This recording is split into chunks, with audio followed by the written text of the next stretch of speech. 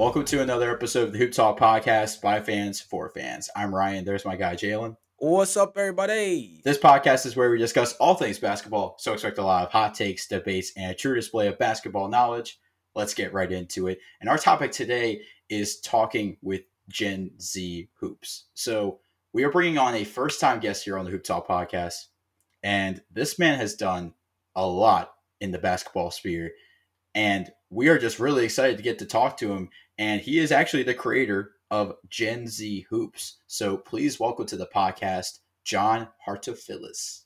What's going on, guys? Happy to be here. This is going to be a lot of fun. Really excited for the platform you guys have built and being a part of it. It's a lot of fun. We had a lot of fun on the kind of pre-pod, just chopping it up. So I think this is going to be, I'm really excited for this one.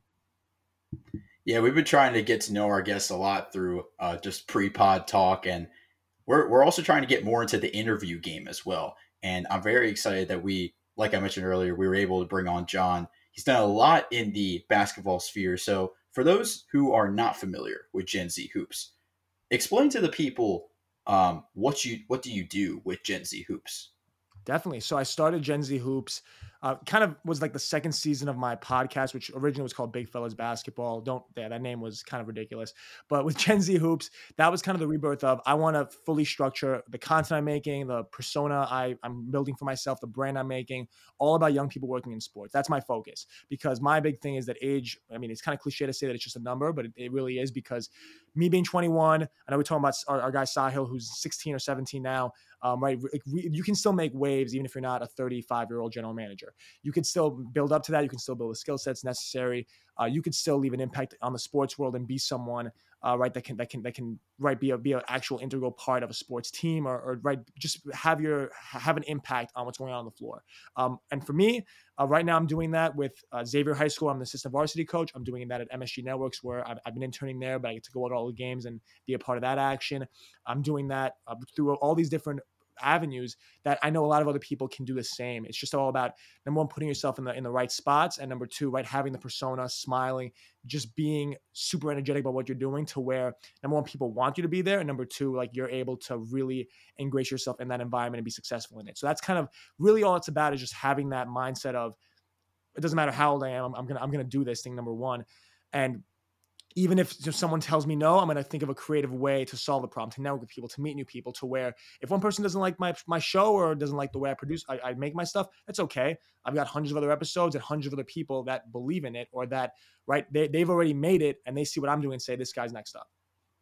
And when you're talking about the idea of trying to get a story, right, you believe that everyone has a story. So who are some of the people that you've talked to? Because you've not only talked to players, you've not only talked to coaches and GMs, you've talked to PA announcers, you've talked to video associates of teams. Who are some of the people that you've talked to? That's a great question. There's a lot of people, different people I can name. I mean, I go as far as to say, like, when you talk with PA announcers, there've been a few, and same thing with the video associates or video coordinators, or really team security guards. I've had people like that on. I've had sleep doctors on, or nutritionists, because those might be very niche parts of the sports world. Maybe each team only has one, if that. Some teams don't even have any, or mental mental conditioning coaches, and there's so many right little nuances to the game, and there's so many new jobs being created. People that are working in esports, and that's like an emerging market. But I think that's very important to go into all those small stuff, because sure, it's great to have GMs on all the time, and coaches and players. And that's what everyone knows. And that's what people, maybe when they see me, go, oh, I saw you had the GM of the Wizards on, like, congrats, man. And it's like, thanks, because that's, what maybe sticks out to them. But all the other stories that I've learned from, that's taught me so much about the game. And the biggest thing that it's equipped me with, number one, obviously knowing someone that works for a team, and now getting to talk to them, and now them being friends, and going to Vegas and seeing them, and all that stuff at Summer League was great. But on top of that, it gives you talking points. So now when I'm talking to that executive and they bring up proper sleep, I can say, oh, well, when I had Dr. Blank on my podcast and she told me about this, boom. Now, like, oh, wow, this guy knows about sleep stuff. Or he's talking about, right, team security guards. Everyone makes fun of me because of the socks. All the security guards at Madison Square Garden have my socks. And that's how I get on the court and stuff, because those are all my guys. But I've had team security guards on the show before. I had one guy from the Jonathan Amy from the Santa Cruz Warriors. He actually tried out for their G League team. It was a story that made national news. And when I saw that he did that, I'm like, wow, like that's a pretty cool story. Let me have him on and talk to him about, him being a security guard and what that's like, being around a team and being around Steph Curry and stuff. And while most people might look at that and say, well, he's just a security guard. I've had custodians on from the high school that I work at, from like that are always on our basketball program that are into basketball. Like, sure, basketball is the lens I need the show to be about, but there's a lot of people that follow basketball, that are around basketball, that are around on a day-to-day basis, that aren't exactly players, coaches, and execs. Like I said, whether it's a custodian, a mental performance coach, there's so many different ways to view the game. We always think about it, and when I took my referee class, they said there's the view of the official, there's the view of the fan, there's the view of the player, the coach, and all. Go down the list of the ways you can view the game, because it's different, right? Viewing it as an official, you're analyzing it differently than you would if you were a coach looking for the X's and O's. You're looking for travels and violations and so forth. I think when you look at the fan perspective, or even from the coach's perspective or anything like that, from the fan, right? I just mentioned to you about how people that are in the building, like let's say a security guard or something, or that still enjoys the game and watches it and gets to pay attention, or like I said, a custodian or a ball boy. I've had some ball boys on, some very good friends of mine. They get to watch from that lens, but they're not exactly a fan in the stands with a jersey on. They're different. They work for, they have a different perspective. When it comes to the coaching side, mental performance coaches, player development coaches, video coordinators, they're all coaches, but they all see it a little bit differently. They all have different jobs and nuances. Same thing when it comes to players. There's players from the NBA, which most people care about. And when I had Darius Garland on, right, everyone lost their minds. But I've had some great conversations with people in overseas leagues that you've never heard of, because they actually, they have really cool stories. One of them, Jonathan Boone, he played for the Nets for a little while, and that's kind of why everyone cared about that episode. But he's doing some really cool stuff with esports overseas, and that to me is awesome, because he's now taking his playing career and transforming it. Because sure, it's great to play for however many years, but if that's kind of all you have to you, and now you're 50 years old, like, you're not very interesting. But if you've stopped playing and then you went into coaching and then you went into play-by-play and then you went into all this, that brings to mind Len Elmore. He was episode 46 of Big Fellas Basketball. He's a professor now at Columbia University, where I may go for grad school. I haven't decided yet. But for example, in terms of from that perspective, he went from playing in the NBA in the 70s in the NBA for a little bit after the NBA merged, to being a color commentator, to being a coach, to being a professor, obviously, to being all these different things. Like, that's what's fascinating. If all you have is one thing and one perspective, that's not as much fun as when you transition and you have all these different ways of seeing the game. And for me, right, being able to talk to all these people and being able to absorb all these ways of seeing the game, that makes me, number one, that much more knowledgeable about basketball. Number two, it gives me that much more content. But number three, and most importantly, it allows me to take on that many perspectives. That makes me more impressive when I'm talking to someone. They say, wow, how do you know about that nuance of the game? It's like, well, I spoke to someone that knows it. Like, there's no better way to learn about it. I can't really find out. Sure, I could study it in college and spend years or in a textbook for that one specific thing. That might not give me the best results or the most efficient results. But if I go the other route of really getting to know someone that is super passionate about that, after a half hour to an hour, I can kind of get the gist of it. I might not be an expert, but I'm close enough to where if you want to know more, maybe I can put you in that direction, or I can connect you with that person, or there's something there. But that first step of networking and reaching out to someone, whoever that might be, is the biggest part. So I'm one of those people that, when it comes to these interviews, likes to be a little bit on the more wholesome side and focus on the beginnings as opposed to where you are in the current. There's a step-by-step process to get yourself to where you are now. So let's start with your beginnings in terms of just being within the basketball space. What was your introduction to basketball? I know you've played basketball as well. You can talk about your story within that framework as well. But let's kind of like start from the beginning and work our way up to the great interviews and the nice internship and all that stuff like that, because it was a lot of work, a lot of pain, blood, sweat, and tears type of energy that was put to get you to where you are right now. Definitely. So for most of my life, I was trying to play basketball. I'm going to make sure that's clear. Definitely wasn't that good. When I started when I was 13, it was pretty tall, but didn't really understand the game at all and didn't really play on a consistent basis because my dad never played. My family never played. I was kind of the weird one that liked basketball in my family because I was tall one day. A coach said, hey, like you should try out for our team. And I was like, really? Didn't play too well, but I was like, you know what? Maybe I should give this thing a chance. And I just kept on going out until eventually I fell in love with it. I went from not knowing what a layup line was to like really diving into like everything X's and O's because I wanted to get better at the game. My senior year, actually, I tell this all the time. I didn't know how the bonus worked in high school basketball. I'd made my high school varsity basketball team. Did not know how the bonus worked, figured it out, and then I was coaching the next year. And now I know a little bit of how the bonus works and stuff like that with my referee certification.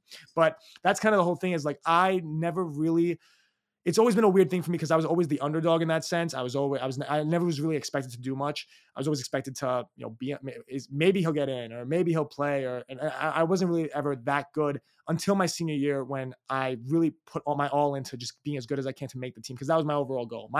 In my mind, life would just end after I made the basketball team. It's like, okay, if I make this team as a senior, it's over. And I kind of look at it as like that was a big turning point in my life, because whether I made the team or not, I'd already made the decision, I'd already come to the conclusion in my mind that I put my all into this. Whether I make it or not, that's out of my control. I did the best I can, and whatever happens, I'll walk away from it knowing that I did my best, and that's all that matters. Which I think is a very important thing, because let's say I didn't make the team, what I've done now, yes. And while sure, I might have been coaching Xavier, and the road might have been a little different. The mindset of I've done something super hard before. Like I've worked my butt off for something, and whether it works out or doesn't, I know I worked my butt off. That's all that matters. So that's kind of what, it wasn't making the team. That was kind of the culmination of it all. It was that my biggest thing is the mindset of it. It was the mindset of I'm going to work as hard as I can to make the team, and that's all that matters. Because if I'm like, there's so many kind of nuances that go into that in terms of putting your all into it. And that's why the list sits right behind me on my wall every day. And it's the original list from when I made the team. And it means so much to me, because that's kind of what started everything I've been doing since then, with the coaching and with all this stuff. It was a big part of it, because it gave me the confidence of, oh, like when you work really hard, this stuff does pay off sometimes, and you can't really use it. So it was helpful to make the team, but that kind of, in terms of falling in love with the game, is what really started it, because I wanted it so badly. Going to family barbecues and people like, oh, you play high school basketball. Oh, you play basketball. How's Xavier doing this year? Oh, well, I got cut and I made the team this year. Like that always killed me. And that kind of denial always really bothered me. Eventually kind of overcoming that is a part, like people might think it's just high school basketball.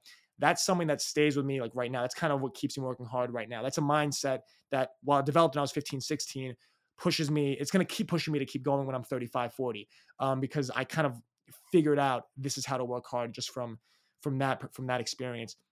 So that was really big for me. But then, you kind of all gearing back to how the show started, I got cut from the team at Stevens Institute my freshman year of college, and I was upset for like 5 hours. And then my high school varsity coach offered me the job to coach at Xavier, and I was like, "Oh, I'm better now. That's the show. Let's go get this. Let's go do this." So, because I was so happy to be back in my high school and coaching, so I went and did that. Did that for a year at the freshman level, loved it. Second year, did the freshman level again, enjoyed it even more. But then at the end of the second year, COVID hits, and you're hit with, and like, this is the one thing, right? Getting cut from that college team might have been the end for me, right? It might have been like, oh my God, what do I do now? And I kind of just pivoted, which is obviously a big basketball term. I think that pivoting is super important, and realized that this next chapter for me is going to be about working in the sport for my entire life, because I'm not going to be playing basketball forever, but I can work in it for the rest of my life. How am I going to do that? The fact when COVID hit, right? If I had been playing, I might have just been in limbo, like, oh, I'm waiting for my season to start. And I would have been telling you guys, I wouldn't be on the show, number one. But if I were to be on the show for whatever reason, I would be telling you guys how, like, oh, well, it's so unfortunate that my season got cut. Like, what do I do now? Oh, woe is me. When in reality, the world kind of shut down for a little bit. And I thought, how can I use this to my advantage? Obviously, it's a terrible situation, but how can I get the most out of this? And people being home and on Zoom, and me putting in hours to make my LinkedIn profile as good as possible and sending out hundreds of messages a day ended up paying off. I was reaching out to golf coaches for a while, or tennis, just anything in sports, not even basketball. And everyone was saying no and not responding. And I finally got a yes from Coleman Ayers, who's a friend of mine now. He's from Miami. He's a 22, well, maybe he's 23, and I got to check on that, because he's a year older than me, and I'm about to turn 22. But he's a trainer out of Miami, by any means basketball. I've been watching his videos since I was 16 and he was 17. Killing it. When I tell you he's a genius when it comes to training, he's the best there is. And he was a celebrity to me growing up, because I would watch his videos. Now, no one knew who he was, and now he's got a couple 100,000 followers, and he did a big event in Miami with Drew Hanlon and all these big name guys, and that's why people know who he is now. But at the time, he was just a kid that made videos, and I thought he was like, oh my God, like this guy's oh my God, imagine I meet him one day, right? I messaged him on LinkedIn about coming on the show. He responds in 5 minutes with his phone number and says, "Yo, my man, I'd love to come on. Just let me know." And I'm like, damn, if I can get Coleman, I can get anybody. That was my mindset, right? And like, he's like not even like at the time, right? My friends don't know who Coleman is. Like, no one knows who he is. Like in my circle, if you're in the training world, you definitely know who Coleman is. But that to me was like all I need. And then from there, I had Bone Collector on, and George Mirasan came on, who's like the 7'7" guy from the Wizards. And it's like, I never thought I'd be talking to him. Like, he's a 7'7" dude that played in the 90s. Like, why is he coming on my podcast? I'm communicating with him on WhatsApp, like, because he's in Romania or whatever. Like, what? Like, this is just so backwards. But it kept on happening because I kept on putting the same approach to it, where I just, sent a lot of messages and kept my energy and my smile and my personality in check. And after sending all those messages out, it worked. And then Tommy Shepard came on a few weeks later. He's episode 27. George Mirasan was 23. Howard Beck was number 25. These are all huge name guests that I never thought I'd talk to. And just whether it's luck, whether it's right place, right time, because like, for example, Howard being between Sports Illustrated and Bleacher Report and Sports Illustrated rather, whether it was right place, right time or what it was, it happened because of the approach I took. And if I had sat around during COVID and said, oh, well, what am I going to do now? Or, oh, it's so unfortunate. I missed out on this internship because of COVID, because I did go to the NBA office right before COVID happened. And I might have had an internship that summer and it didn't happen. And could I have been telling you right now, oh man, it was so unfortunate. I missed out on my opportunity and it's the world's fault. Yes. But I'm not doing that because there's a mindset approach you can take to where you can supersede that and surpass that. And I would hope that's what I did by doing by the show and making content, which is what I beg everyone to do. If you're trying to get into any space and knock that door down, is make content where people know that you've done your homework, you've put the work in to be where you are. And that's kind of what I tried to do. And over reps and reps and reps, I went from being someone that had a big lisp and stuttered, and I still talk fast and I'm working on it. But right, having all that energy towards something, channeling it, putting it towards something, and now there's a product that people at that level can see and go, okay, wow, like he actually does this, or he does this at a high level, or maybe he can, if he does that at a high level, maybe he can do this at a high level for me. And that's kind of the biggest thing I found with network. And that's obviously a whole different discussion, but with networking is that it's got to be a two-way street. I never reach out to any of my guests and say, hey, can I get a job? Because then I'm going to get one response out of a million instead of 10, 100, whatever it might be, or the episode guys I've had on my show, because I reach out to them and say, I'd like to invite you on my podcast. Like that, it's kind of like, sure, do I get, you want to say more or less, who gets more or less out of it? That's all subjective. And do I get thousands of views? No. And are they getting a lot of publicity by coming on the show? Maybe not. Maybe sometimes, who knows? Depends on how it comes on their Instagram or whoever it might look like. That's all some advertising mumbo jumbo I don't understand. But what I do know for sure is that I'm at least trying to make it a two-way street or create a platform that they can use for their benefit as well, to where they go, let me give this guy a chance. Oh, let me try that. And that's all it's about, because so many people reach out to me and say, hey, like this person's not responding to me. I don't know why. And I'm like, okay, well, what did you send them? And they said, well, I asked them if they had any openings. That's not really going to work, because I mean, even like when you get that message, you're like, number one, most people can't do that because they're not decision makers. So now they're in a tough spot to where they have to disappoint you and tell you no. And then what, like that's, it's just so messy. The best thing to do is to create some kind of brand, some kind of platform for yourself, something that you can offer someone. Maybe it's making scouting reports. Hey, I'd like to help you out with this. And then now you've extended that offer. A lot more people will accept an offer than they will just respond to you saying, just kind of by that luck of the draw chance of, you roll the dice and now you have a job. That's not really how it works. There's so much work that goes behind the scenes to that elevator pitch moment that ends up working out for you.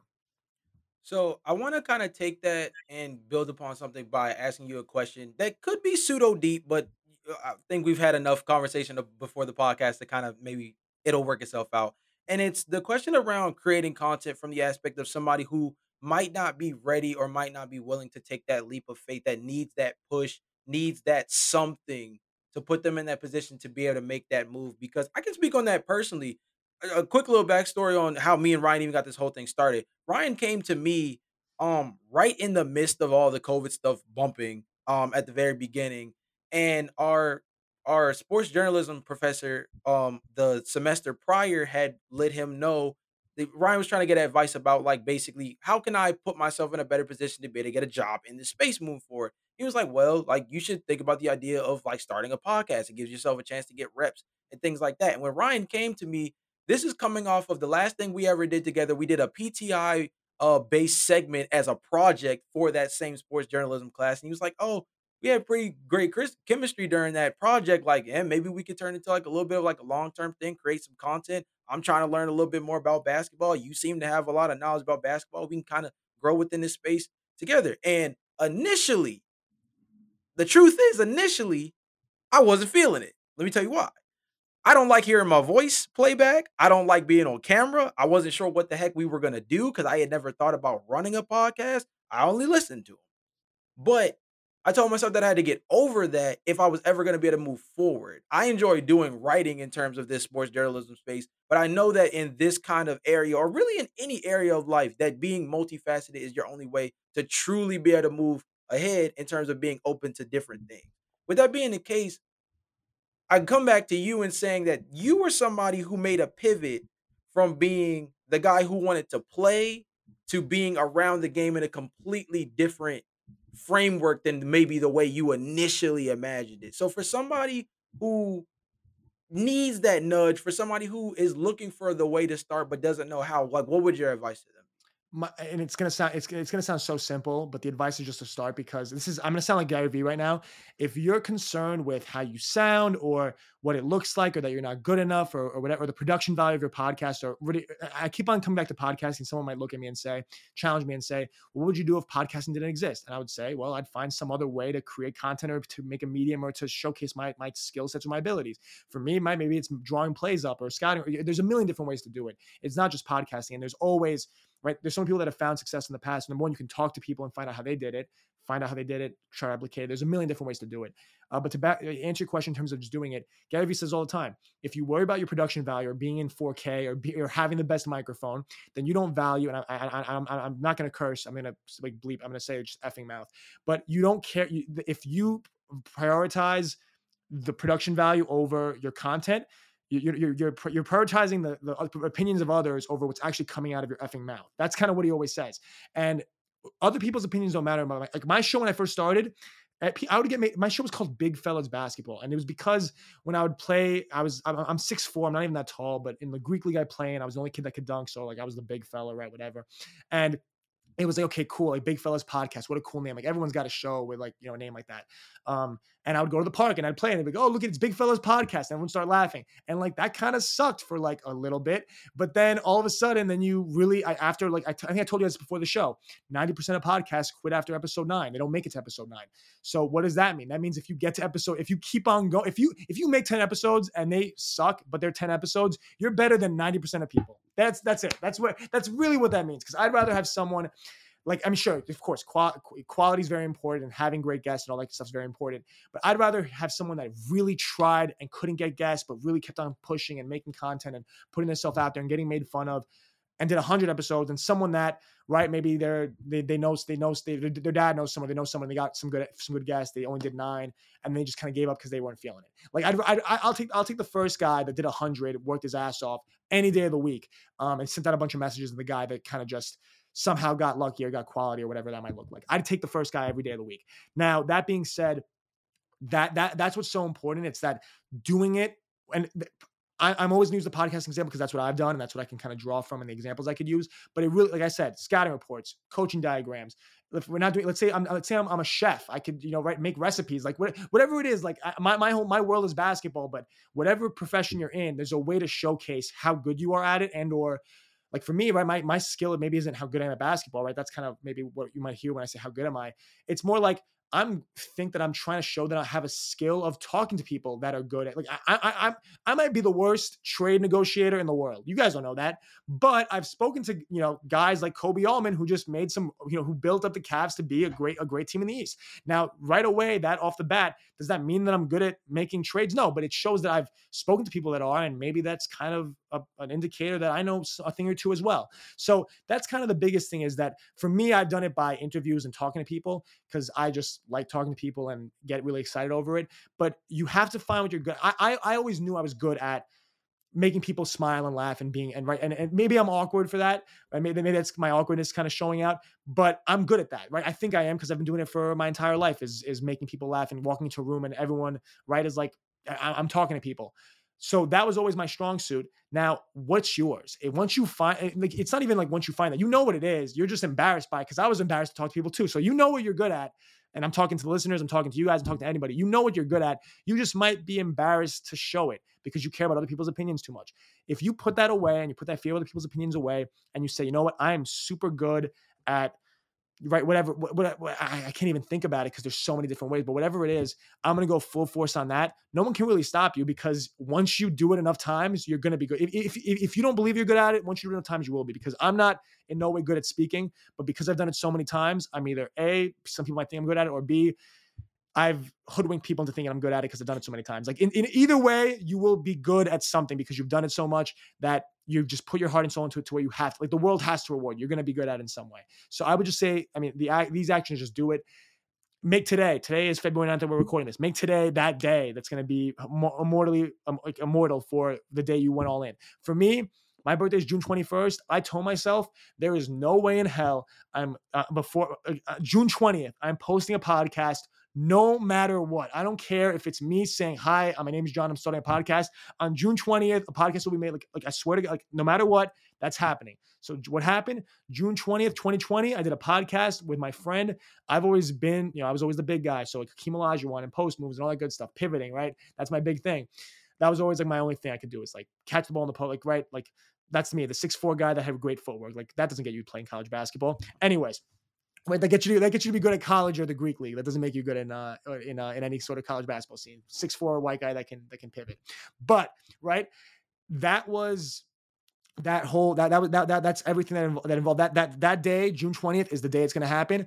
That's when I made the episode about Hakeem Olajuwon. The rest is history. Why? If I had said I'll do that episode about it, someday. I'm going to wait until I get a big time guest. I'm going to reach out to all these people, and once a good enough guest comes by, that's when I'll do a show. You're never going to get that good guest because you never did a show to begin with. The reason Tommy came on, and he told me this when I met him in Vegas, with Tommy Shepard being the GM of the Wizards, it's not because I had all these views. It's because he saw that I was consistent over a substantial period of time, where for the course of 5-6 months, I did an episode twice a week. And I spoke to people, and I spoke to George Mirasan, of course, who's from the Wizards, but I spoke to people he knew him. But there's other people, right, that you could see there was a theme there. There was a work ethic there. There was some sort of drive. If I just reached out to him and said, like, hey, you're episode number 1, like, guess who? Like, you're going to be episode number 1 because you're the GM of the Wizards. He would be like, who the hell is this kid? Like, he's like, what?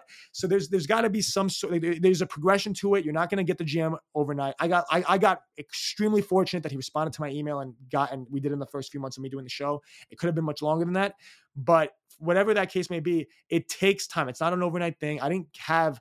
Right now we're at episode like 430 something. I didn't have 430 in one night. It took a long time to get to even 10 before I said, or 50 before I said, I'm doing this every single day. That's why I have all these episodes. Everyone's always like, how do you have all these episodes? Because I did one a day.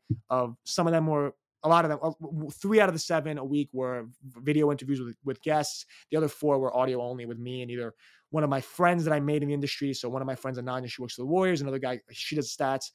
Curtis does game day for the Grizzlies. A lot of friends like that. We got together and we would do a show doing recaps of the Central Division and just trying to get creative and talking about the NBA landscape and stuff for those few days during the week.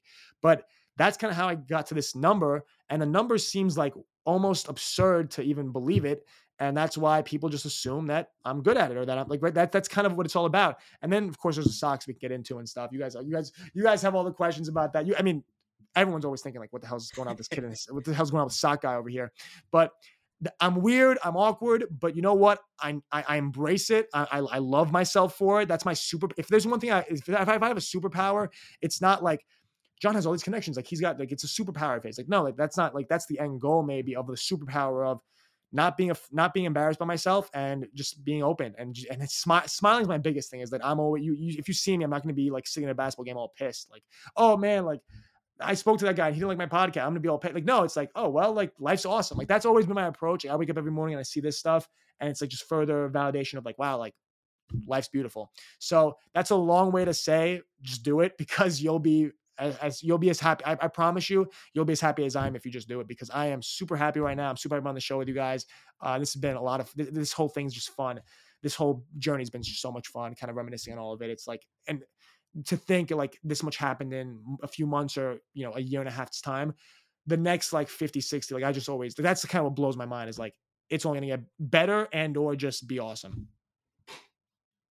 So, I mean, the place where I want to pivot is about what you do right now in terms of coaching. What has that been like? What is some of the stuff that you've learned as being a part of the Xavier program and just in general? It can be about basketball, it can be about yourself, it can be about helping other people. Like, what are some of your biggest takeaways working within that space? Because again, I want to touch on something I feel like is so important because of the idea that you pivoted from something that you thought you could have been able to carve something out a long time free for, right? Like I can make this same comparison just out of the fact that I used to try to play high school basketball too. Like everybody has had hoop dreams before if you're interested in basketball, right? You're not really sure exactly where that's going to lead you, but everybody starts out with a hoop dream where it's you that's the player. It's you that gets to live out all of these other things that you watch on TV on a regular basis.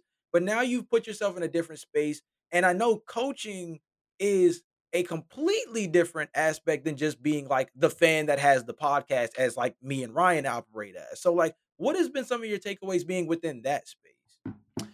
It's been huge. Coaching's been a dream come true, and it's been a lot of fun to just impact lives in any way, just being around the kids. Because the crazy thing with my story is that when I was a freshman in college, I had the freshman team. Those same guys, now that I'm a senior in college or seniors in high school, and I'm coaching them on the varsity level. So I've kind of watched them grow up, and it's kind of weird, like seeing them now, like be like almost adults and stuff. Like they were like little baby freshmen, and like that team was like, crazy. Like, if you want to like laugh, be around a freshman basketball team. Like those kids, like that age group is hilarious. Those kids will make you laugh with all their just nonsense, utter nonsense. But then again, like, right, these kids are all grown up now. They take it way more seriously than they used to. And we have all those memories going back, but obviously we're doing that stuff now. And that relationship being built over 4 years is something that I value a lot. Being around that's, truly, it's very fulfilling to me to just have been around for the whole thing for them. Like they've always had Coach John in their basketball career at Xavier. That's, to me, is pretty special. But overall, in terms of learning, I mean, look, I get to work with a 31-year-old CHSA Hall of Famer every single day. I can't I can't discredit that as being nothing. That's a huge part of my learning experience of how I know the game of basketball is that I get to watch him do film. I get to watch him make the practice plan. I get to sit and watch him. Like, that man does not stutter. He does not waste a breath. Everything he says is with a purpose. Everything he says is with direction and with conviction. And he knows what he's saying. And like everyone's just like listening hell bent because they know that what he's saying is right because he's been doing it for all this time. So being around that's been it's like a crash course in basketball almost. Whether it was with the freshman level, just kind of that's where I learned a lot more about people. I learned a lot more about like, because I kind of went into it being like, oh, this is so cool. I get to coach, not really understanding the responsibility that I had and not really understanding that, like, okay, like the language, the one thing I learned right off the bat is that the language I use is so important. Like, and that's something I've been reading a lot about in terms of, it's called neurolinguistic programming, NLP, talking about, like, for example, the word just, if I were to say like, oh yeah, like, can you just go get me that? Can you just get me a ball over there? That's a little different than saying, can you please grab that ball? Can you please pass me that ball? Because it's just a different way to just say the word. So I try not to say no a lot. I try to say like yes. So instead of like, no, you're right, it's like, yes, you're right, because that's the proper English, number one, but that's number two. It makes people feel a little bit better. Instead of saying sorry all the time, my bad, coach, I teach my players to say thank you. Like, thanks for pointing that out, or thanks for teaching me that, or thanks for delivering, I'll do better next time. Thank you for letting me know, or thank you for the opportunity to try again. Whatever that might look like. Like, not obviously that you would say that, but by saying thank you, that's better than sorry or my bad. My bad just puts a bad situation, that's kind of puts a shell on it. Thank you is like, okay, next one, right? Next one. That's a little bit more indicative of that. So that's kind of some stuff I learned in terms of how do I better give that off to my players, get that perception. The biggest thing I try to do is just be positive, because these guys are under a lot of pressure, right? These high schoolers, whether it's college admissions, whether it's, I mean, there's so much that's kind of just over their shoulders, that if I can do anything to take that off of them, that's what I'm going to try to do. Take any sort of burden off their shoulders. There's so much that goes in. I mean, the biggest thing with me, X's and O's are great, is learning that part of it. And I'm getting better at that every day. There's so many times where maybe it's not mistakes that I make, but it's like, I could have done that better. I could have when I spoke, I could have made him feel a little bit more at ease. I could have made him feel a little bit better. That's the biggest thing I always think about, is like, how are all 15 guys feeling right now? Right? Because you can just look at it. Oh, the locker room's happy. Oh, like everyone in the locker room's doing great. Oh, the team's doing great. Oh, we're winning games. But like, how does every guy feel? Like that's the biggest thing. Is how does each, like, I think to myself all the time, I'll go home, I'll look at the roster, and I'll go through with the names, because I got to see, like, obviously, because then you get caught into like, oh, he's good. But I look at the name and I'm like, how is Tom doing? How is Colin doing? How are these guys? How's Brady? How are these guys actually doing? And I think about it, and I, maybe I'm like, you know what? I haven't spoken to him in a few days. I'm going to talk to him tomorrow. I got to make it a point to talk to him tomorrow and see how he's doing at home, or see how he's doing whatever situation. That's something I take a lot of pride in, because am I a X's and O's savant or anything like that? No. But can I do the best job I can of making sure these guys feel loved and appreciated and taken care of? Yes. And that's kind of what I try to aspire to do every day. Let me ask you this about the perspective, though, in terms of the transition from player to coach, because we see this a lot with mainly players in the pro level, but we also see it with the college and the high school level. How has the perspective changed for you transitioning from a player to a coach? Because we can obviously point to the fact that you're not playing on the court and instead you're, coaching on the sidelines. But what else has changed for you in that aspect? It's funny because a lot of people get more stressed out when they coach because they have you can't control the outcome as much as you could as a player. Like as a player, you're like, you know what, it's really my fault. And as a coach, you're like, it's not my fault. We missed a lot of shots. It's not my fault. But I've kind of really removed myself from whether it's like how accountable are you or all that stuff. I kind of take it out of that. Number one, I always think everything's my fault. That's a way to, if you really want to live a stress-free life, make everything your fault, because when it's someone else's fault, it sucks because like you can't really control that. But that being aside, like, sure, can I impact it as much as as much as you can when playing, or can you do you feel helpless sometimes or whatever? Like that's all irrelevant, because the real transition is in seeing how your responsibility goes up even more, because instead of being responsible, you're responsible for everyone. Everyone's looking at you. Everyone's like, and that's kind of maybe what a star player feels like too. But coaching, I just feel in terms of preparation, there's so many things that like, even the worst guys on the team or whatever that might look like, they need me in ways that they don't need me when I'm playing. They didn't need me when I was playing. That sort of responsibility is a big thing for me. Just there's so much I can go into with this, and I really appreciate you asking that question, because there is so much that goes unnoticed about coaching, and I've been beating this to death. We're talking about just obviously the relationship with players, but that's obviously number one, the biggest thing. But number two, it's like that's kind of the biggest changes. Like you go from like it being all physically what you can do to being like to just thinking everything. Like I'm literally thinking through everything a million times. Okay, if I go up to like this kid just made a mistake. If I put him on blast right now, that might really crush him. If I let it go, that's not like, how do you approach that perfectly? It's much more of a chess game. It's much more, you really don't understand what's gonna happen, because in basketball, right? If you go to the lane, you're gonna get fouled. There's like really like only so many things that can happen, right? Our coach would always say, if you pass the ball middle, against a zone, you're doing the right thing. Like that, right? Like that, kind of how everything's gonna play out. Coaching wise, you never know. You never know people are going to take things. You never know if something's going to work. You never know if guys can run the stuff you're trying to put in. It's much more.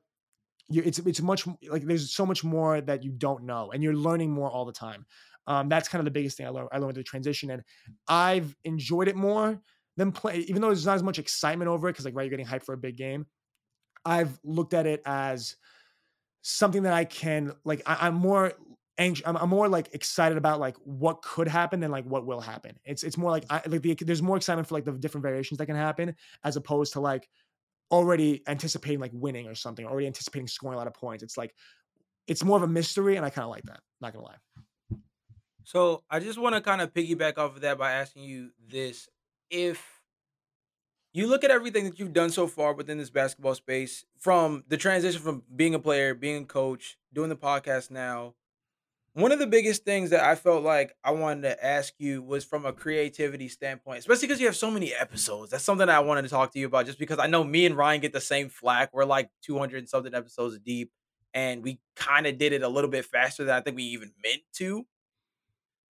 In terms of learning about yourself from the aspect of being a content creator, knowing that you come from all these different like frameworks within the same niche of basketball, right?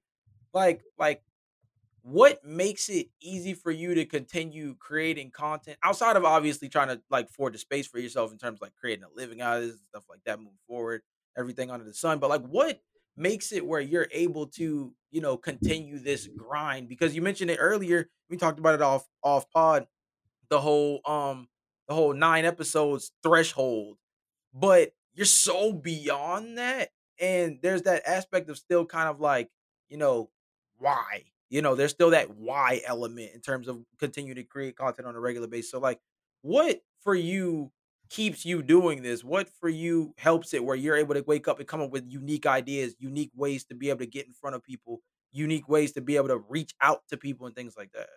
Number one, it's fun. I just have a lot of fun doing what I'm doing. So I can't even, I don't really see it as work. Like my happy place is on LinkedIn, reaching out to people. That's just straight up. That's just straight out how it is. Like I just the excitement of the best feeling in the world. Number one, the second best feeling in the world is getting a LinkedIn notification, and it's like, oh, who's this person? Who just connected me? Who just sent me a message? The best feeling in the world is when you're sending LinkedIn messages and you get one of those. That's the best feeling in the world. When I'm like in the middle of sending all these messages, and a message that I sent 10 minutes ago gets responded to while I'm sending out all these other messages, that feels so good. I can't even lie to you guys. That is the best feeling in the world. So it's the idea of like, really, because people talk about like instant gratification, or like really seeing it, and like I'm okay with like sending all these messages out and not seeing the result until a month later, right? Like I get responses on messages sometimes that I sent out like back in November, and they get back to, or even before. I mean, oh my God, Dean Oliver it took us literally like 10 months to get the show going. He said yes, like back when I first started. I didn't have him on until like 20, a year later. It was like something crazy like that. We like a bunch of times it didn't work out, and then like team practices got in the way, and then we finally did it. And like it's not really the gratification of it, because some of these stuff do take a long time. Some episodes, sometimes I reach out to people and they say, hey, can you record tonight? I'm like, sure. And then we record tonight. Like that feels good too. But it's the idea of like, it's like, wow, like this, like, it's just remembering that this does work. Cause I say this all the time and like, people are like, does it really work that well? I mean, obviously my show's living proof that this does work, but like, is it that easy? Does it really work that way? And when I get a response like that, I'm like, I'm sitting there typing like, I'm going to do some more of these. Like, this is fun. So that's just a quick thing in terms of that. But I mean, look, burnout is real. I'm even experiencing it now because, like I said, it's a lot of fun. But with MSG and Xavier, like, right, that, like I said, doing a good job with film, like these take up so many hours of my day. Like my priorities are MSG and Xavier, right? Like nothing's going to come before that. And sleep. Sleep's very important. I never discount that. And, I'm trying to go to the gym and all that good stuff. But at the same, like, and Gen Z may have taken a slight backseat to that. Not, it's nothing I can do about that. It's just like at a certain point, sleep, MSG and Xavier take priority because number one, that's where I'm getting my paycheck from. That's where I'm impacting the most lives from and all that good stuff. And Gen Z's already, like you said, did so many episodes, already kind of done its job almost, right? It's already kind of built that up. Still love it. Still want to make as many episodes as possible. Still want to keep on doing it to a high level. But maybe I haven't been as good as at posting about it, or as good at making everything on time. And sure, that's been a drawback. But when it comes to like, how do you do, people always ask me, how do you do it? Number one, that's what I said is the superpower is having that energy and loving it, and being, a superpower is loving what you do, because that's what makes you do it at a high level. But when it really comes down to it, I don't know. I there's something about, there's an excitement to it that I can't replicate, that I can't explain to you with words. Whether it's with LinkedIn, whether it's with making an episode, whether it's with seeing, like, whether it's giving someone a pair of socks, like that gives me a lot of joy, honestly, to see. I gave it one to one of the video editors at MSG today. I hadn't seen her with Christmas and stuff. There was a big COVID outbreak in New York, so like people were remote for a while. Hadn't seen her, and I gave her socks for Christmas today, and she like freaked out. She was like, "Oh my God, this is like the best gifts I've ever gotten," and like that.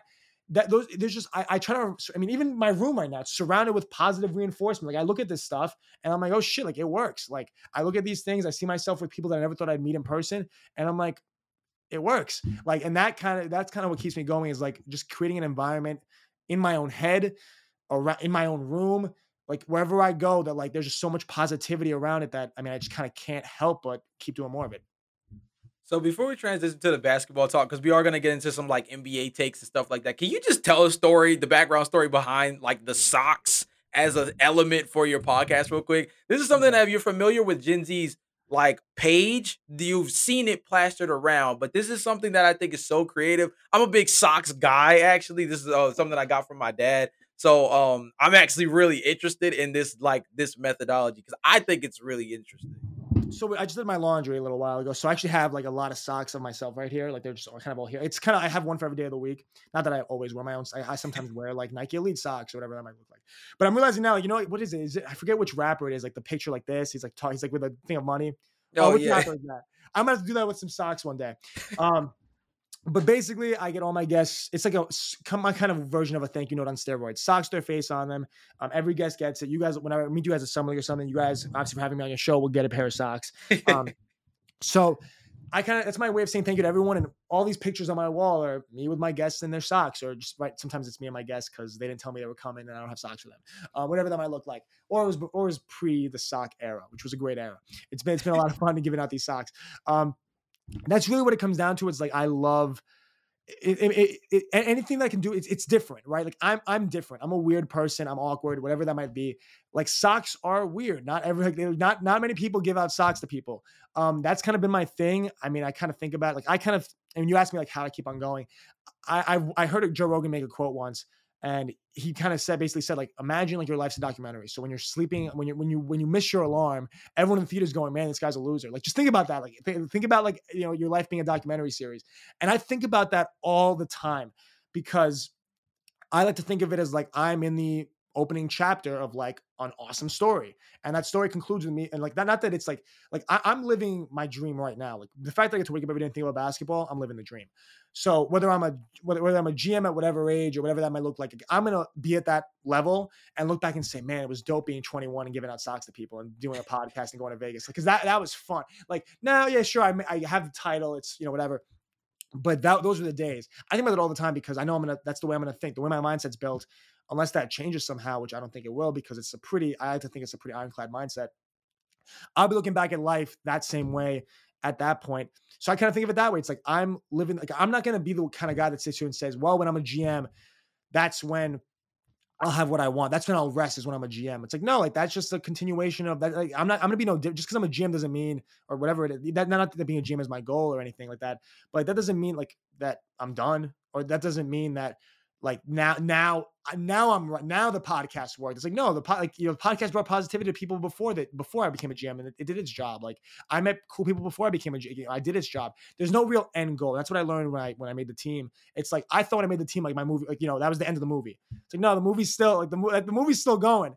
Like the documentary series is still, the camera's still rolling. It doesn't just stop. Like the credits don't just roll when you make the basketball team and you hit the game winning shot. Like that's not how life works. It keeps on going. So that's maybe the biggest thing, is I try to think of myself as like being in that movie setting, to where like, how can I not like that? It's my destiny almost to post this episode today, because I'm supposed to do one every day this year. Right? It's my destiny to do that. Like I'm supposed to. That's a big part of how I keep on going, do what I do, or that I'm able to do all that stuff, is because I think about that big picture thing, and that's just fun. So let's take big picture and translate it to the NBA landscape, right? So we're midway through the season, pulling up on All-Star weekend. Obviously, the trade deadline is around the corner as well, and that's been pretty crazy over the last couple of days in terms of a lot of the things that have happened. What are some of your initial thoughts or takeaways from this NBA season so far this year, with the way things have been, some of the surprise teams that have popped out, some of the teams that aren't playing nearly as well as we expected, so on and so forth? There's a lot. Number one, it's that there's so many teams that we didn't expect. Like the Nets and the Lakers were the easy favorites to win the championship this year, and they're not even in the play. Like I think both of them aren't in the play-in as of right now. So like that's kind of crazy to think about. It's like, not that we got it wrong. It's that like so many teams proved, so many teams. And I always think about that all the time. It's like people are like, oh, I'm going to prove him wrong. It's like, you didn't prove him wrong. You just change the whole, like they might have been right had like things played out the way they were supposed to, but you changed the whole narrative. You didn't prove someone wrong. You just changed everything. And that's what teams like the Bulls, teams like the Cavs obviously, they're, other than the Knicks, because I work for the Knicks, they're my favorite team in the league by a mile, because number one, Kobe Altman, of course, I think I told you guys off air, he was a freshman coach at Xavier before I was. So that's a thing that kind of that's, and I didn't even know that until I was a sophomore in high school. That's the thing that kept me going. It's like, that was really motivating to me, is that my head varsity coach was like, yeah, we got all this Cavs gear, and I have it all. I have like a mountain of Cavs gear, like in my bottom desk drawer. It's like all this Cavs gear. And it's like, everyone's like, why do you have, like, are you a Cavs fan? I'm like, number one, yes. But like, number two, it's like, not that I'm, it's just like Kobe it's just a gift from Kobe. But when he told me that, I was that motivated me even more, because I'm like, wow, like someone like me from Xavier that coached freshman basketball can be an NBA GM. Like, what can I do if someone else did it the same way I did? And that's another motivating thing for me. It's like, of course, we could talk all about or when you talk about motivating yourself, it could be all about you. And okay, well, I need to get to the next level for myself. I look at it as like, I got to do it because there's so many people watching me that number one, either expect me to do it, or number two, like need me to do it so they can do it too. Like some people that are starting podcasts right now, they're doing it because they saw me do it and find success with it, or that are reaching out to people are doing it because they see me doing it. My little cousins who are watching me working. I mean, I got this job at MSG. My older cousin did a similar thing a few years ago. He had an internship with MSG. It was a little different program back at the time. He was trying to be a sports agent, was in the mailroom at CAA. And when I was 12 years old and he was 17, I was 17, he was 22 doing what I'm doing now. And he would give me these Christmas gifts of like the way I have like all this stuff from like the giveaway and stuff, or like the hockey. I showed he has the hockey stick from the Boston, from some hockey team that I don't even know what it is. And he'd give me that for Christmas. I'm like, damn, like Nicholas works in sports. Like, that's so cool. Like, I could do that. Like, he's doing it. I could still do that too. Like, I have little cousins that are looking at me that way. I have freshmen at Xavier that come up to me every day and say, are you going to the Knicks game tonight? And I'm like, yeah, we're playing this day. And they're like, oh my God, like, I'm going to be there too. Like, I hope I can see you. Or they go, oh, that's so cool that you're there. Like, that's so cool that you're going to be there. Like, you're going to be courtside. You're going to do this. You're going to say hi to Julius. Like, half the stuff doesn't even happen that they assume I'm doing. But the fact that they their head goes there, it's just like, they now know that they could do it too, or that they're looking at it as like, that's what's next. So like, that's my biggest goal. It's like, for example, when I think of Xavier basketball in 2008, 2009, I don't, or he's 2005, 6, 7, all those years that Kobe was there. I don't think of, like, we don't win a championship that year. I don't think about anything. There were some great players that played back in that time in like the 06, 07 season. I think of the fact that like Kobe was there. It's like those guys like had Kobe as their coach. That's what I hope. I mean, sure, I'd love to win a championship, and that's what I hope our guys remember the season for, is the basketball, because obviously that's a big part of them. But they can remember it for like, oh, like, Coach John really made me feel important. He really changed my basketball. He really made me feel important, or whatever that might look like. Or I'm now working in sports and Coach John motivated me to do, like, that would mean the world to me. And like, that's one thing I told Kobe when I met him at the Garden. It's like, I want kids at Xavier in 20 years to look at me the way I looked at you and said, like, I can do it too, or that, I can kind of chase that. So back again, you kind of asked me about the NBA landscape as a whole. That's what I thought about the Cavs, and I went crazy because Kobe Altman, Darius Garland, Greg Buckner, great people over there in the Cavs organization. So I'm gonna Brian Tibaldi, Tyler Neal, JJ Outlaw, so many guys that have really been really good to me, or that are great people, and obviously some great basketball players. But so many other teams, right? I mean, you look at teams, the Memphis Grizzlies and John Morant. Like, John Morant wasn't like, that's a story that I love to death, because like, right, him being discovered because a coach went to go get like a soda or something, or whatever, a bag of chips, and then saw John Morant. Like, that stuff really fires me up. He's obviously playing out of this world. He came to the Garden. That was a fun night. You had Steph, the Warriors really setting the world on. Well, they're still playing great basketball, but like Steph breaking the 3-point record. That was a lot of fun. So many storylines through such a short part of the NBA season that it's been so much fun. And we're not even at the All-Star break yet. And this trade deadline, I think some trades broke when we've been on Zoom, like a second round pick got moved for like some going on an expiring contract, small stuff, but like fun things where like, it's just really moving, and like being able to, number one, I've seen every team play this season, which has been a dream come true. And it just keeps me even more involved and makes me feel even more part of the action. But really what it comes down to is like, there's been so many surprises this year, and we can talk about some of those teams, like the Cavs, or, I mean, there's so many teams. There's the Bucks that repeated last year. There's the Raptors, who everyone wrote off after last year when they were the 14th seed in the East, and now they're actually winning games. Or the Sixers, who don't have Ben Simmons, and they're still winning. Or the Sacramento Kings, who are terrible, or the Knicks, who are terrible. Like, there's so, like, I had to bully one team before the Knicks, then I got to the Knicks, and we'll talk about that. But there's teams that are terrible that we thought would be good. There's teams that are really good that we thought would be middle of the pack, and it's the parity. Everyone always talks about super teams, how it's ruined basketball, and how the league is worse, and how they shoot too many threes, and it's like, this is the best NBA. This is like the best NBA ever. Like, sure, 2016 might be the greatest season of all time because of all, like, Kobe's last game, Cavs up 3-1. I'm sorry, Cavs coming back from down 3-1, all that good stuff. But in terms of a regular season, I mean, it's going to keep on getting better. In terms of the talent we're seeing on a night-to-night basis, it's always going to get better. I mean, look, the 90s might have been super physical, and oh my God, we missed the 90s. But right now, basketball is just so much fun. The state of the NBA is great. And I just love I just love watching every game. I just love watching every game. I love the storylines. I love the players. I love the youth in the league and the direction the NBA is going in. It's going to be a lot of fun. Ryan, how about you? I mean, like, what are some of your initial takeaways? I mean, I know we're probably going to try to do like a catch everybody up episode after the All-Star weekend, but like, what are some of your just like initial thoughts from the first half of the season? Because I mean, it's been pretty nuts. And like, obviously, like I mentioned beforehand, this trade deadline is only making things more interesting because it's going to be a lot of new look teams after next week. I think the big thing when you look at the first half of the season is just how crazy it's been to this point, because so much has happened. You talk about the amount of storylines that have happened up to this point. You can pick one interesting storyline from every team in the league. And you could talk about how the Knicks are struggling because of, the expectations that they had coming into this season, but they're struggling right now. And, it seems like they might be trying to make a move at the deadline, but I'm not 100% sure right now. You could talk about the Brooklyn Nets as well, with the fact that James Harden now is basically wanting out of Brooklyn at this point. Then you look at the Lakers, how their big three isn't working as much. You could talk about the success of the Grizzlies as well. It's more of a case that so much has happened in a couple months that the landscape within the NBA is just changing every single day. Yeah, I mean, my quick takeaways from it so far is just the fact that this season, I think the parity aspect that John was talking about is probably the most important thing to me. I think this is the most competitive version of the NBA we've had in a while. Obviously, yes, the super team stuff made it where from a legacy standpoint, when you look back at the NBA a couple years from now, there's going to be certain teams that stand out from a roster construction standpoint. But if you talk about some of the toughest fights to get to the championship, I think that this is going to be one of those years where I think it's going to be a lot of nip and tuck down to the wire just to even get in the playoffs, especially with the new play-in tournament format.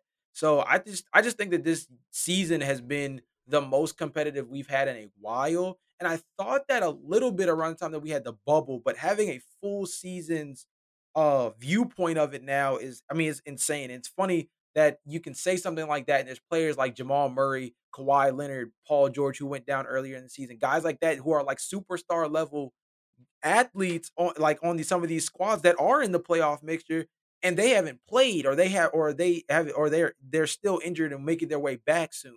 So I mean things can only pick up from now. We've had things like Klay Thompson return, the Steph Curry 3-point record broken like John mentioned earlier too. So it's just been super insane. John, let's talk about the Knicks a little bit, bro. Let's talk about them Do we have to? just Okay, briefly, okay, okay. because I'll get ready. we're gonna move on to sneaky teams. Post All They're Star not sneaky. weekend. They're sneaky, horrific. But okay, keep going. But that's why I want to ask you because the reason why Okay. I view them as the reason why I say I want to loop them into the sneaky team aspect is because a lot of talk has been around the idea of shipping Kemba Walker. We had a brief talk of the DMs about Julius Randle a little bit. You can get into that too as well. But they're one of the teams. They're one of the few teams, right? Portland kind of just retooled a little bit, but they're one of the few teams that has money that legitimately has money to take on guys to be able to make some kind of legitimate moves either in the offseason or even with some of the trades moving forward.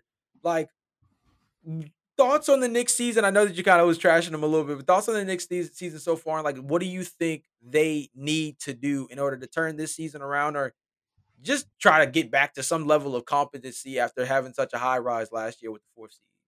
We've been trying to get back to a level of competency for years. We did it last year. We got back to some competency. We kind of lost our step this year, and it's all in good fun. Obviously, making fun of the Knicks. It's just part of being a disgruntled or upset Knicks fan. That's just part of the whole thing. And it's important to be able to laugh at yourself and be able to make jokes because obviously the Knicks are.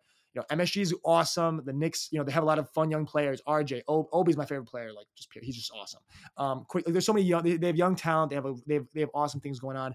But look, I'm part of the no trade clause team. That's how I'm with Sports Business Classroom. We have an awesome website with a great trade machine, and we have all the salary cap stuff. I was on it on the Knicks page, and I tried to trade Julius Randle to all 29 teams. The website crashed on me. It gave me an error message. Then I went and tried to trade him to China. And China said no. I went to the NBL in Australia. I went to the Canadian Basketball League. I went to the CHSAA, the New York City CHSAA, where I coach right now, and I tried to trade Julius there. They said no. Everyone's saying no, and it's upsetting that they're all saying no, and we can't get rid of him. But we'll see what happens. We tried to waive him. I didn't want. I'm kidding. I'm only kidding. But yeah, obviously it's been a rough season. I'm making that joke for a while now because I was part of the trade. The Knicks were one of my teams in the trade deadline. I was like, hey, who wants Julius Randle? Like, no one in the chat responded. I was like, damn. It's tough. We're part of no trade clause. That's been a great experience just being around these guys who are so good with the salary cap, and that's kind of how I'm getting the summer league next year. Is with that squad over there, no trade clause. But back to your question, what the Knicks can do. We've historically made the mistake of signing veteran players who were good like 5 years ago and weren't. We've been doing it since the 90s. We've been doing it for a long time, taking guys that were good a little while ago and we're like, hey, maybe we can bring them back. And we've proven that we can't bring anyone back. We can't kind of jumpstart any careers. I'm trying to think right now, just for the sake of this. Yeah, I always try to think of this. When have we ever jump-started someone's career and brought them in like, hey, they're having their best year ever at 31 years old with the Knicks? That hasn't happened ever. So unfortunately, that is to say that we're not very good at that. What we are good at is let's get someone young, like Porzingis, or let's say Obi works out, or all these, some RJ's looking solid. Okay, that's kind of John Morant at number 2. That's like more than what you can expect. Like when guys are like super, like even the number 1 pick in the draft, like the expectation's not that they're an MVP. Like people kind of get that mixed up. Like a first round pick is not supposed to be an all-star. Like if you get a starter out of the 10th pick, like that's a very good pick. Like that's everyone get like, sure, there's the crazy Jokic shit at the 41st pick. Those are like absurd. Like, oh my God, like how did that happen? But for the most part, people I think expect first round draft picks to be like right away. Like, oh, if he's not a, a surefire starter or an all-star. Like the front office messed up. That's not like the expectations have to be way low. And that's kind of what gets guys in trouble is like the expectations are so high right off the bat. They can't live up to it as a first round pick. Like it doesn't always have to be that way. So a lot of these guys are progressing the way that they're like RJ is a is a legit starter. He would be a legit starter on a good team. Even I would argue his skill set wise, sure he's a little on and off, but he has that talent there. So people are kind of quick to jump on and put the bust label. I don't think that's appropriate for a lot of these guys. But the Knicks have those pieces there. The worst thing we could do is trade one of those guys. I think that's probably the worst thing we could do. The best thing we could do is move some of those veteran pieces. Now, the only thing is I'm not smart enough to tell you how to do that. I don't know what the answer is. Like I told you, Julius got, declined everywhere. Kemba is the biggest thing is that there's obviously a big division in the front office, whether there's the report today about, Tom Thibodeau not wanting Cam Reddish on the team, and he didn't want that trade to happen, but it did. Like, those are the internal problems we have to clear up first before we can make any adjustments, because the roster can be whatever it is. We can have a great roster. If there's a division to where front office and management and the coaching staff and the players aren't on the same page, like it doesn't matter if we have the Warriors, the KD Steph Warriors. That team worked. Sure, they had great talent, but they also had cohesiveness. And sure, maybe they fought a little bit at the end and whatever. But for the most part, like there's some kind of steadiness and some kind of chain of command. And there's some sort of there's a teamwork aspect there that's just not there with the Knicks. And we need to fix that stuff up. And then we'll be a solid team again. Maybe not the 4 seed, maybe not last year. Maybe that won't happen for a while. Maybe it does. Maybe it happened. Maybe this year we turn it around. I mean, it's not that like right now, only one game is separating like 1st to 7th in the East. Like really it's that tight with everybody. The Knicks are a little bit further back than that, but still last year they were in a similar spot. They weren't the 4 seed at this time last year before the All-Star break. They ended up becoming 500 right before the All-Star game. I was at that game and Side Talk was outside with the cameras and everyone going crazy. But have we seen Side Talk at the Garden in the last few months? No. Unfortunately, they've been absent. I missed the guys at Side Talk. It was really fun after the opening night this year with the whole bing bong stuff. That was short-lived, but it was great. Hopefully we get back to our bing bonging ways. I'm going to use that as a verb because those were the days. But a lot has to change internally before we can make any changes to the roster, I think. Let me ask you this, though, about Julius Randle, because I actually was asked this question on the All Hustle, No Luck podcast the other day. And it has me thinking, because the idea of Julius Randle signing the extension after the season he had last year seemed like the best move, because why not reward your best player with a big contract? This year, you can make the argument he's just not performed up to the level of the contract. So, John, I kind of want to let you play GM here for a second. Would you, if you know with what you know about Julius Randle right now, would you have signed him to that big contract? Okay, you use the word argument, and you're asking me if I would have signed him. Okay, it's not an argument, and hell no. So yeah, let's get that out the way right off the bat. Like, absolutely not. Now in terms of what I would have done, like, okay, how do you approach that? Your best player having their best season, like, how do you kind of approach them having that kind of season? Is it difficult to say, hey, you had the best year of your career last year. You really weren't that good in the playoffs. These were the reasons why. The reasons why being, of course, because Atlanta keyed in on him, and there's so many other reasons around that. Can we build around you to where that doesn't happen again? Is Kemba Walker the answer? I mean, look, sure. And is it easy for me to, hindsight's 2020, for me to say that Kemba wasn't the answer to that? Did the Knicks front office think he was? Maybe they did. Kemba and Fournier and all these guys. Was that going to really open up the floor for Julius to where he'd have a great season this year again and not have a repeat of last year's playoffs against the Hawks? Right now, 2020, I can say, with hindsight, I can say, yes, they should have known that. At the time, it's a tough decision, so I can't really go back and say that, well, they should have known that those guys wouldn't work. If you know that that's not enough and we might see a repeat of the Hawks situation, Julius Randle's trade value has never been higher than last year, and it's never been lower than this year. So that's kind of the struggle they're in right now, to where they really can't get anything for him if they were to trade him. Like I said, even China said no. But last year, it's a very tough move to make, but if you get a crazy return back, which they might have been able to get, I would argue, why not? Right now, I don't think they could get Ben Simmons. Like, everyone, it's funny. We talk about this at the office all the time. People are like, oh, would you want Ben Simmons for him? I don't know if we could get him. Like, thinking about how, like, with the Nets trial talks them right now and how those are going. Obviously, it's a whole different situation with Harden being on an expiring deal and his age and all that stuff. But suffice to say, like, it's a very sticky situation where what do you do in that situation? Like, it's a very tough management call to do that, because the fan base, let's say they trade Julius and they were in the same situation we were in now, and Julius was doing okay with another team, the fan base would have rioted. Like, I can't even imagine what that would have been like. Oh my God, you blew up the one time we had a good franchise, you blew it up. It's a risk, but that might have been the smarter basketball move, knowing that, hey, this is what Julius looks like when it's not the regular season of 2021. And like, defense is playing him in this way. Like, once they tighten up on him, this is what it's going to look like. And because of the roster we have around him next year and the year after, because we don't have any free agency plans to sign more guys, and we don't really trade assets that are developed enough yet because all the guys are super young. Let's surround him with veteran guys like Kemba Walker that really won't alleviate that much pressure off him to where that's going to happen. Like, there's so much looking forward you have to do that it would have been impossible for them to have traded him last year. They had to sign him to that big deal because they weren't going to sign him for less than that. That really wasn't going to happen. It's tough. It's a really tough situation that I have not been in the seat of his GM to be able to say I'd make that call and trade him right away. That might have been that in hindsight would have definitely been a better move. I'll have to see if like next time a situation like this comes up again, if I'm mature enough or if I'm ready enough to say time to move on from that, which is a tough decision to make. So, I mean, my last Knicks question, and we're kind of coming towards the closing of this podcast, but like my last Knicks question really for you in general is just like from an objectivity standpoint, this team might still look the same as it does today, like going into tomorrow's trade deadline being over at 3 o'clock. We're recording this on the 9th. Of course, it's at 3 on the 10th is when it's all said and done. Like, where do you realistically see this team finishing like when the year is over? Right now, they're 12th in the East at 24-31, 11 games back of first place, 2-8 in their last 10. And based off everything we've seen so far, like I said, this team is probably going to look the exact same, if not with some small moving pieces between now and tomorrow. Well, I hope it doesn't get any worse. I'm kidding. That is my personality, just to make jokes about this kind of stuff. But in all seriousness, I would like to think that even if the roster stays exactly the same, Cam Reddish is a great piece, and I think he will at some point, whether Tibbs lines up to him or he proves proves it in practice, he'll find his way on the roster, and he's a very talented player. And we do have, and like the good thing is we do have youth. Like, we're not.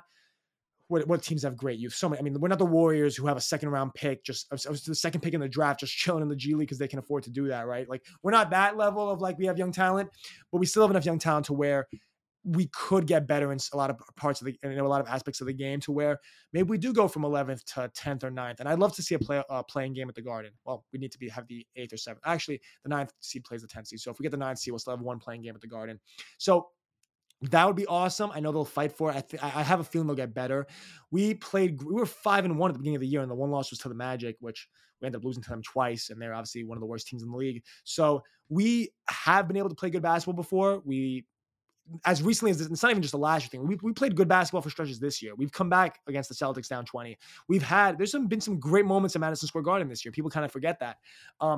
But there's the cloud that's hanging over us is, of course, the trade. Like, I feel once the trade deadline passes, one thing that's hanging over everyone's head is, will I get traded, because there's been so much uncertainty. Like, that's just kind of exacerbating the problem. So I would like to say that out of all the teams that are 10th, 11th, 12th in the East, that we're in a better spot than most of them to come out of the trade deadline, right, with a winning record, or in terms of like from the trade deadline moving forward, to do something there and to play better basketball. I can't guarantee that. But I would really like to see that happen. And I do think that there's just a significant chance they're over. Let me look up some of these other teams in the Eastern Conference. I'm looking at them now as the standing stand right now. The Pacers made a bunch of moves just now, but they're just restructuring their entire team. They're getting a lot of assets. Getting rid of Sabonis, they're getting rid of all those guys. Can they overtake the Knicks in the standings? Unlikely. The Wizards just lost Bradley Beal for the whole season. They're at the 11th spot right above them. The Hawks are legit. They're winning a lot. They've won 7 of their last 3, so they're probably going to stay consistently in that spot. And then you have the Hornets, a few games ahead of the Knicks at the 9th seed right now. They've lost 5 in a row. The Nets have lost 9 in a row right above them. So the Knicks have a series. Look, the Knicks have lost 4 in a row. So it's not like they're doing much better than those two teams. But if the Nets and Hornets keep on sliding, we don't know what's going to happen with Harden. We don't know what's going on there. Obviously, we know the Hawks are going to be better. But the Nets, Hornets, Pacers, Wizards, those are the teams surrounding them, and I don't have a lot of faith in any of those teams. So could the Knicks jump up a little bit? Yes, for sure. They definitely have a shot to do that seriously, considering the issues the Nets are having right now are insane. The Pacers, what they've done at the deadline, the Wizards losing Bradley Beal. There's so many things pointing at the fact that like the Knicks could – the top 4 seed like last year is not happening. We had that jump last year. That's not happening this year. But could we get it into the play-in? I don't see why not, and that'd be a lot of fun. And that would really bring a lot of hope back into the city. So to close out the podcast, we kind of just want to give you the floor, especially after coming off the Knicks. Got to bring some brightness back to the podcast a little bit. I know I know that's a toughie, but pretty much we like to try to do this with all of our guests, whether it's in this interview state framework or just regularly having them on. Just like any of your final words, whether it has anything to do with like advice, things you're doing, if you want to plug those, really anything. The floor is yours to kind of like end us out strong in terms of the podcast. Well, I've already plugged everything. I try Right. whether it's no trade clause, which has been a dream, which has been awesome. Xavier, Gen Z. The only thing I didn't talk about is the internships in the past, like X2. I can talk about all that stuff all day, and that's kind of what I love is that I've done all these things that are on my LinkedIn that I really believe in and that I'm really excited, proud to have been a part of in the past.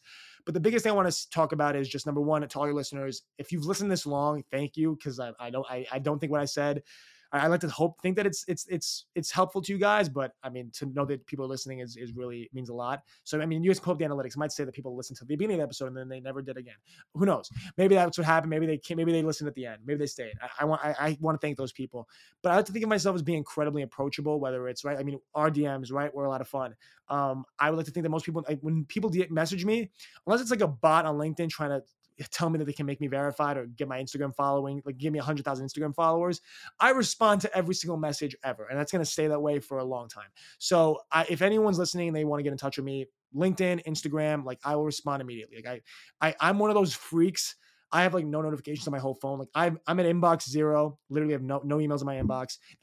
That's a lie. I have like 2 emails right now. Like one of them is for like a class project that's like an assignment that's due at midnight tonight. I really don't want to start it. And it's like sitting there and it's like gnawing at me. And then I have like another email about like, I'm trying to think. Oh, it's like a Gen Z email. And it's like, okay, like this is like our podcast that's next week. That's like the fun. That's in my email box, like the project I want to do and that stuff. So when you email me and you say like, hey, John, loved what you did on the podcast. Would love to talk to you more. I will respond to you like instantaneously, whether it's that, LinkedIn, Instagram DMs, whatever it is, inbox, like literally my phone does not have a single badge on it. So you reach out to me, I'll get back to you right away. I love doing this stuff. I love talking to people. I love helping people out. That's just what I'm all about. And that's really what I want to leave this on is this feeling of positivity, smile. Like everyone kind of talks about sports as being like the super cutthroat industry. Like my mom would always tell me like, oh, like be careful. Like people might try to come after this or like, oh, like watch it, like watch out. It's like, okay, maybe like some people have that impression. Maybe like a few people are not too nice or only looking out for themselves. But for the most, I mean, I'm lucky to where all the people I have on my show are good people because no one's going to give me the time to come on my show and be an asshole. Like that's not going to happen. So everyone that's come on my show is a good person. Everyone that's come on Gen Z Hoops is a great person. But at the same time, that's kind of an extension of that's kind of what the industry is all about. It's like networking and being nice. Sure, there's a couple of people maybe that aren't as approachable and that if you try to talk to them, they'll ignore you or whatever that might look like. For the most part, though, you can talk to anybody. You can definitely talk to me. And I definitely beg everyone listening to this to just try that and do that and don't try it for a day. Don't try it for 9 episodes. Get to episode 10. Do it for a little bit longer because if I stopped at episode 6, I would have never had Coleman on. I would have never really felt that. And I almost did stop at 5, 6 because I had my friends on and I was like, wow, this show really sucks. Like I'm really bad at this. Like I'm not really getting any cool guests on. And then what happened? I just really stuck it out for another 2, 3 weeks, had Coleman on, had a rush of confidence, game over. Like get yourself to that point. If it takes you, it won't, I promise it won't take you that long. If it's been taking you a year, call me and I'll help you out with it because I promise you're like right there. You know the meme where the guy's like digging for gold and he's like right next to the gold and he gives up. That's like where you are. Whoever's listening, that's where you are right now. You're literally hacking away at it and you're right there and you're about to give up. And I don't want you to give up. So don't give up. Please keep on hacking at it. If you're like tired and your arms hurt, just call me and I'll give it a little more hacks for you or whatever of the axe on the gold thing. Maybe put that as like the start of this. Maybe that's like the thumbnail for this show. It's like this guy hacking at the thing with the gold on the other side and the guy giving up. But do that. You will thank yourself for that. Sure. Really appreciate that advice, man. I mean, that's huge. I think into not only in the creator space, a lot of people will take that and think, oh, he's just talking about podcasting. Oh, just get past that 9 episodes. I think there's a metaphorical 9 episodes in whatever you're interested in doing in terms of trying to move forward. I think that's great advice regardless of what kind of space you're in. But Ryan, it's been a great episode, my boy. Get us up out of here. Man, what a great episode that we had today. We want to thank our guest, John Hartofilis, for coming on and talking some hoops with us. And transitioning to our question of the day for our fans. Do you think the New York Knicks will be able to turn it around and make the playoffs? Us Knicks fans, we have a lot of hope, but we'll see what happens. Hopefully something big can come out of the season. But this has been a great episode today on the Hoop Talk podcast. Of course, make sure you subscribe to us on Apple. You rate our podcast 5 stars and subscribe to us wherever you get your podcast. We will see you guys next episode. Peace.